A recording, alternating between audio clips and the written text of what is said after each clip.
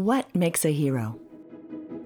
According to philosopher and scholar Joseph Campbell, a hero is an archetypal figure who takes a journey from his or her ordinary world, goes out on an adventure, through a decisive crisis wins a victory, then returns home transformed with gained wisdom to offer others. This podcast explores real people, real stories, and the pivotal moments that changed the course of their lives forever. There's no right way to deal with crises. Everybody does it in his or her own way. But the right way for me made a lot of people uncomfortable. And I had to come to accept that as well, that I was walking down a path that people around me didn't understand at all. And over time, though, I could see that this was having an effect on the people I would share my story with. Madeleine Brandli belongs in the company of wise sages. Just as she is a lifelong learner, she's also a generous mentor and teacher. Much of the wisdom revealed by the way she lives her life. May your soul be taught and illuminated by her choices and perspective as she shares her hero's journey. I'm Belinda Lambs, and this is The Moment When.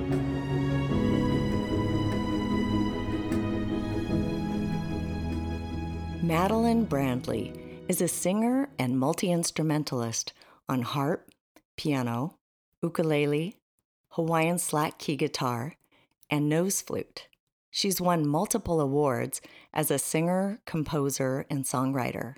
Madeleine completed studies in sound healing and has recently become a certified instructor in the energy kinesiology of touch for health. She shares a blessed and joyful life with her family in Southern California and Hawaii. And at 73, her life begins anew at each door that opens. My first question is, how do we know each other?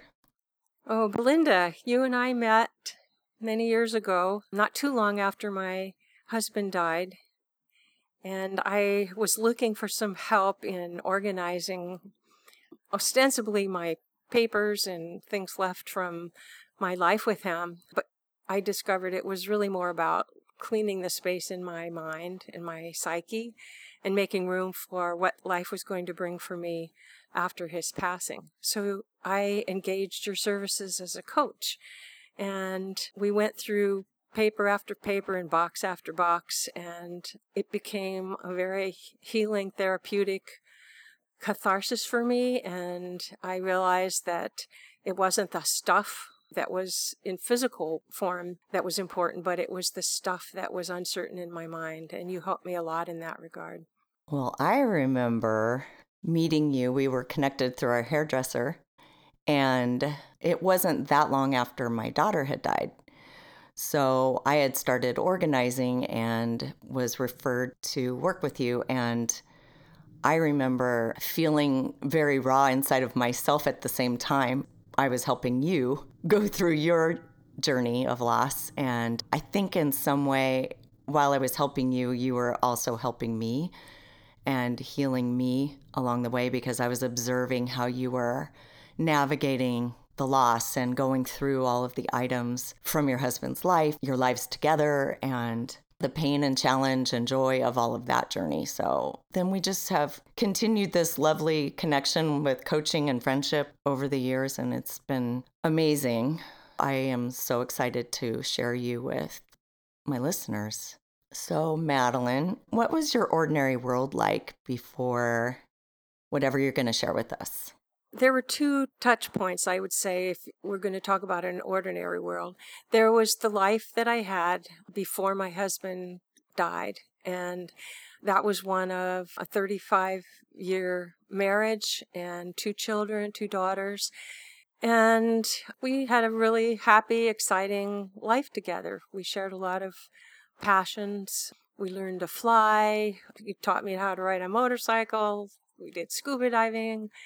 We had hoped to spend part of his retirement in a little house that we had built in the island of Kauai in Hawaii.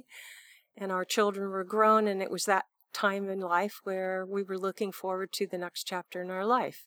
And then the world turned upside down. His father passed away, and then he passed away. And then his mother, a couple of years after that, developed dementia, and she passed away. That was my ordinary world. Freshly widowed, Madeleine received her call to adventure as she tried to comfort her 2 grown daughters who were grieving the loss of their father. My younger daughter was living in Germany at the time, and I visited her with my older daughter over the holidays, and they had an argument, nothing particularly extreme, but it escalated into a situation where we decided that we needed to leave and she wanted to be on her own. And after that, I tried to approach her, I emailed her, and there was no contact. And I kept thinking that this would just fade away after a while, but it didn't. I was just devastated. When someone dies, it's forever. You know they're not coming back in this life, and you accept what it is, and you struggle through that loss. And I was familiar with that. I knew pretty much by that time how to at least begin to approach that journey. Mm-hmm. But losing my child and knowing she was still out there in the world somewhere, that was uncharted territory for me. And after a while, I stopped pushing, I stopped trying. I wanted to maintain contact with her physically, but without a response, it became a one-sided story. So I let go of the idea that I was going to be able to have communication with her and essentially just let her go on her path. And I knew she needed to do that for her own life, for her own survival, and most importantly, for her own healing and making her way in the world.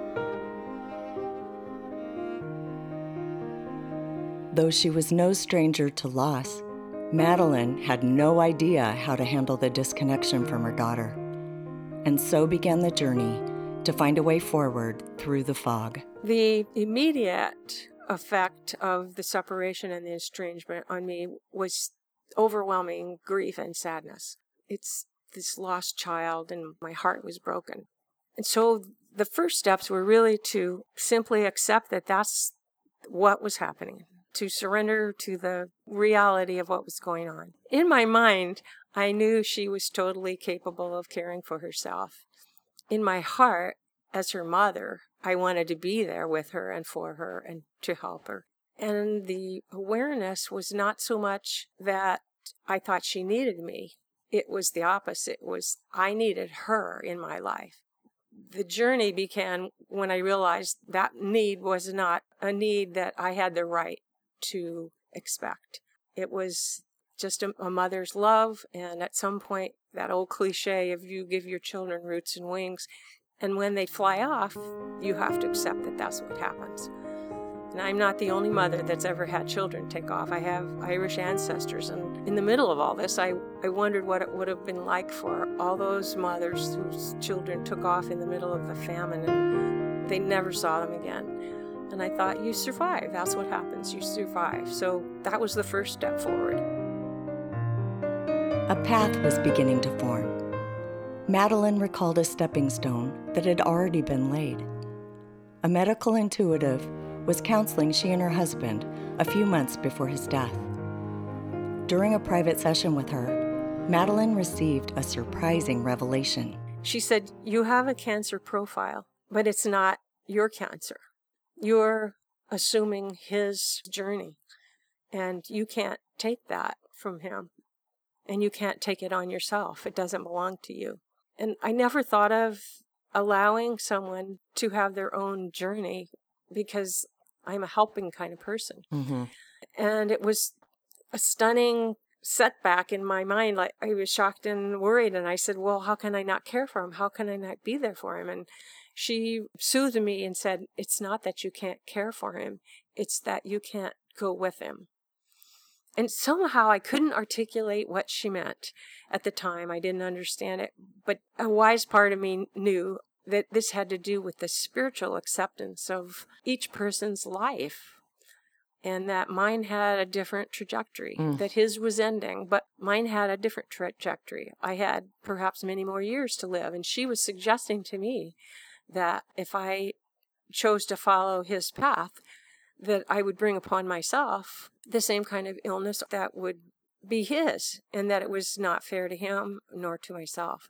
That set the ground, I think, in another way for me to understand when my daughter left that, yes, this is another thing. I wanted to go with her. I wanted to be part of her life. I wanted to experience what she was experiencing, share what she was sharing. And here again, the lesson came back.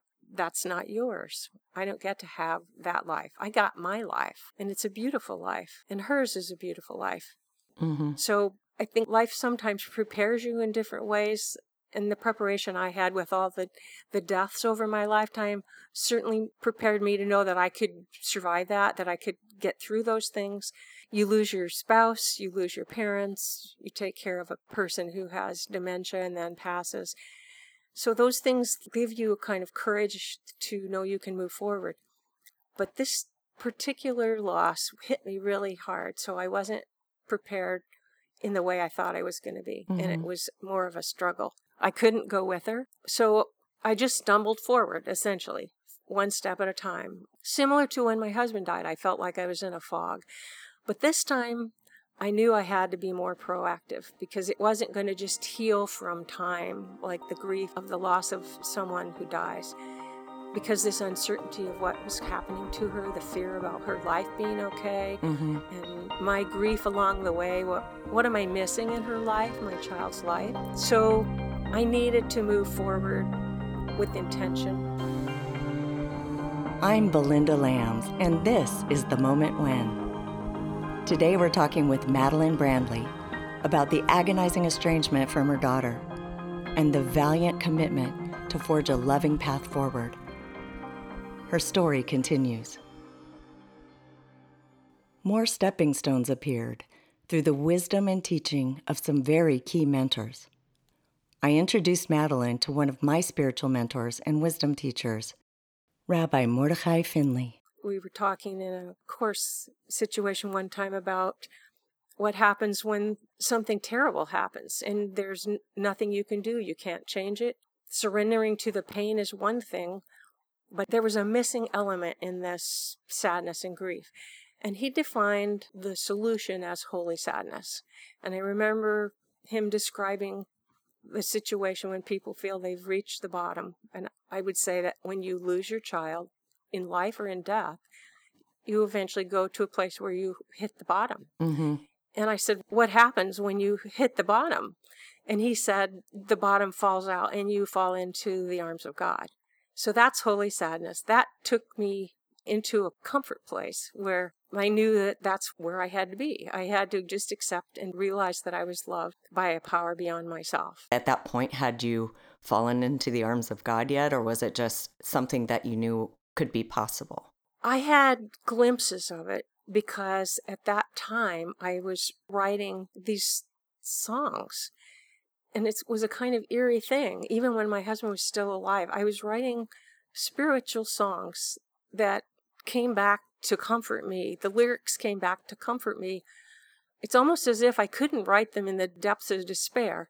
So they were channeled to me in advance to have on my journey. And I didn't understand them when they came because I was never a songwriter. And I'm in my late 50s at that point. So I knew that there was this comfort, but I didn't, in my rational analytical side, didn't understand what that was going to be like. And the imagery of Rabbi Finley's words led to another song. And that was very comforting to me. I was able to sit at the piano and just relax into the pain of it and get up and move on and plug forward, but with a sense of comfort. Madeleine became aware that she still had a lot of life to live and a lot of love to give. She wanted to find a proactive way to express that love to her daughter, even though there were miles and miles of disconnection between them. An answer came through another mentor, her acupuncturist. He was a very wise man, and we had many conversations over several months of treatment, and he suggested to me that the energy in the universe is available to everyone, and that the most powerful energy is that of love. And the most powerful love is unconditional love. He guided me through several meditations to help me project that unconditional love that I felt for her out to her. He convinced me that she would receive it whether she was aware of it or not. And so I made that a practice over many years. I would think about her. I would send this wave of love out to her. And it gave me great peace. And I actually came to realize that that was one of the most powerful things in healing that I could do. A few years after she left my life, I decided to make a CD. And in the middle of that process, I recorded one of the songs with the specific intent that every time it was played, every time I sang it, that it would be a love song to her.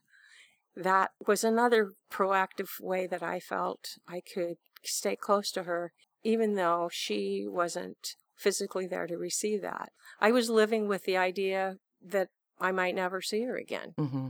And I knew that their possibility was there that I would, just as the possibility was there that I wouldn't. After struggling through all of that, I decided it was easier and more peaceful just to say, I don't know. I don't know what's going to happen. But for me, it's a moment of pondering the one or the other and putting a stake in, this is what I hope will happen. I didn't hope for it anymore. To hope for something like that puts a lot of strain on your heart energy, because the other side of hope is the fear that it won't happen. So it's really difficult to sustain hope that something will happen like that without experiencing an equal or greater amount of fear that it won't. And since I had decided not to live in a state of fear, and it wasn't that I wasn't hopeful, I just decided to live in a state of peace for whatever would come. So all these threads came at different times together to weave this kind of path, or to kind of show the journey that I was trying to move forward on. Although she had wonderful supportive mentors in her life, not everyone understood this path that Madeleine had chosen.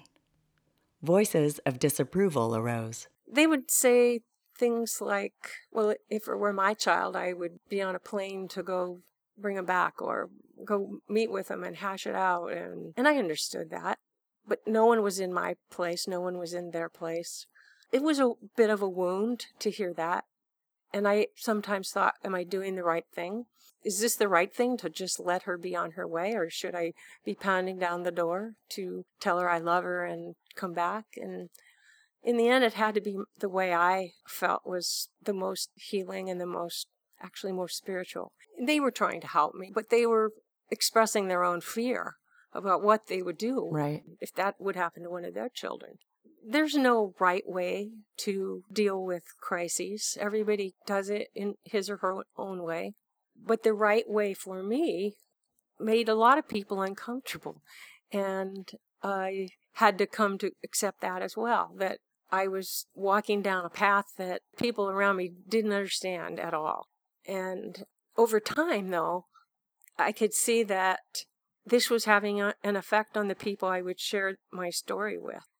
So it changed from being a source of doubt and fear and criticism from people to people asking me, how did you do that? And they would say, I don't know if I could do that. And I would say, of course you could do that. Madeleine had become a seeker of spiritual wisdom. It was a different quest than the one I was on when I was happily married and no foreseeable big bumps in the road. I was having a different life than I expected. That was a shock. Mm-hmm. I think the push that it gave me to a different path led me into some exciting discoveries about myself and other people, and certainly about accepting. It led me to some beautiful books, one in particular called The Untethered Soul, talking about the freedom that comes when a person surrenders to what is happening in their lives. The moment when can show up in multiple times and ways. Sometimes it's an event. Sometimes it's a decision. For Madeleine, it came as an unmistakable understanding that would shift her life. It was, I think, the journey of how to infuse loss with love, and the understanding of that love doesn't ever go away, and that it's everywhere, that you can send it out at will, and that you can receive it you can try to reject it, but that it's this energy wave that surrounds people that you love. And at the moment, it was not a day I could remember, but it was a moment in time when I understood that this idea of unconditional love, the undeniable power of unconditional love, was what was going to change my life going forward. And it gave me not just peace, but it gave me a sense of strength and power. And I think that's how I was able to understand the criticism of other people about how I was approaching it. And because it became a source of strength inside of me that intensified over time. As the years went along, I didn't get any more comfortable that I would ever see her again, but I became more convinced of the power of the love that I was sending to her. My acceptance of that and understanding of that caused this shift. You're listening to The Moment When. We are a fan-funded podcast. If you derive value from these shows, then join our group of supporters by becoming a patron. Just go to patreon.com/Belinda Lambs to become a monthly supporter. For as little as $5 a month, you can make a huge difference. Links are in the show notes. Today, we're exploring life after loss and the far-reaching power of unconditional love with my guest, Madeleine Brandli. On her journey, Madeleine began collecting rewards that came as a result of her bold decision to seek wholeness. I moved through life year by year with this same kind of strength and peace and a sense of, I think I would describe it now as a sense of serenity. That is a powerful feeling to have in life because things happen all the time that are troubling and scary and deflating and demoralizing. And to feel like you can not just plug forward or move forward, but that you can accept the challenge and just move with the flow of it without surrendering any of your strength or soul energy. Mm-hmm. I'm imagining a lot of parents would be completely anxious, completely freaked out, feel like their life has no more meaning until they resolve that relationship. You kept the channel open with her, but without demanding anything. Along the way, I realized I had developed tremendous resilience and lost a fair amount of fear for whatever would happen, although there was always a little bit left in the pocket. I learned a lot of skills for grief management, and I found that I was more empathetic and compassionate with people going through difficult situations, with their children especially. I found myself to be much less judgmental about the way people live their lives. And I think that came from realizing that I had choices, and everyone has choices. And I chose a path that was right for me, and it might not be right for other people. But I think sharing my journey with other people made me realize that one of the rewards I got was the courage to be open to share my pain. I think another important sustaining gift that I received along this journey was gratitude.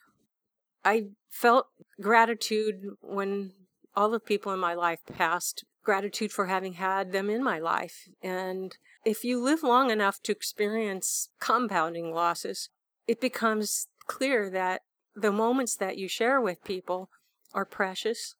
And to be grateful for what they were when you experienced them carries you far into the future, even when they're gone. That gratitude appeared especially when my husband passed away. And again, that was kind of like a template for what happened later with my daughter. And I was able to apply an intentional thank you to the life that I had shared with her, and that she was the gift that I received. Both of my children were gifts to me, and we don't own them. We have this beautiful time with our children, and then they're supposed to go away. They're supposed to head off on their own. So I found that gratitude allowed her to stay forever in my heart. So 6 years went by without any communication with her daughter. Madeleine was finally enjoying a life of peace, freedom, and love through acceptance of what had happened, through fully releasing her daughter to her own journey, and through sending out energy of unconditional love. But the story didn't end there. And I got an email from her out of the blue saying that she was going to be near me at a conference and that there was a young man that she wanted me to meet. Within a couple of days at a restaurant, she showed up with her, who would soon one day be her husband, and I know she was very afraid, and I opened my arms and she walked right in.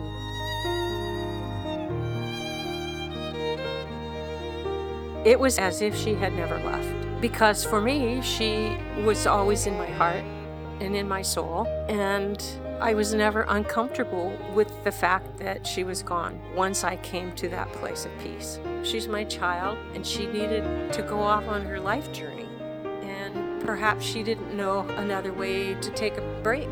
Maybe this was what she needed to do. Matter of fact, I'm pretty sure this is what she needed to do. And I'm glad for her. I was thrilled for her.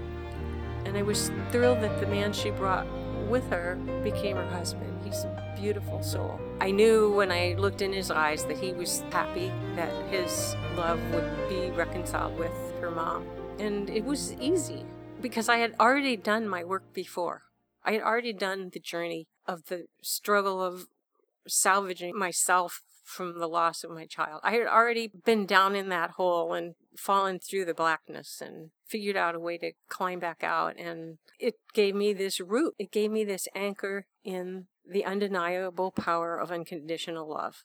I think for her, after all those years, there may have been some trepidation about what to do, how to come back. Anger, it's a huge barrier for resolving problems. And sometimes it gets so great that there's no way back. There's no path forward, no way to return through the anger because the words that were spoken last were such stinging, painful words.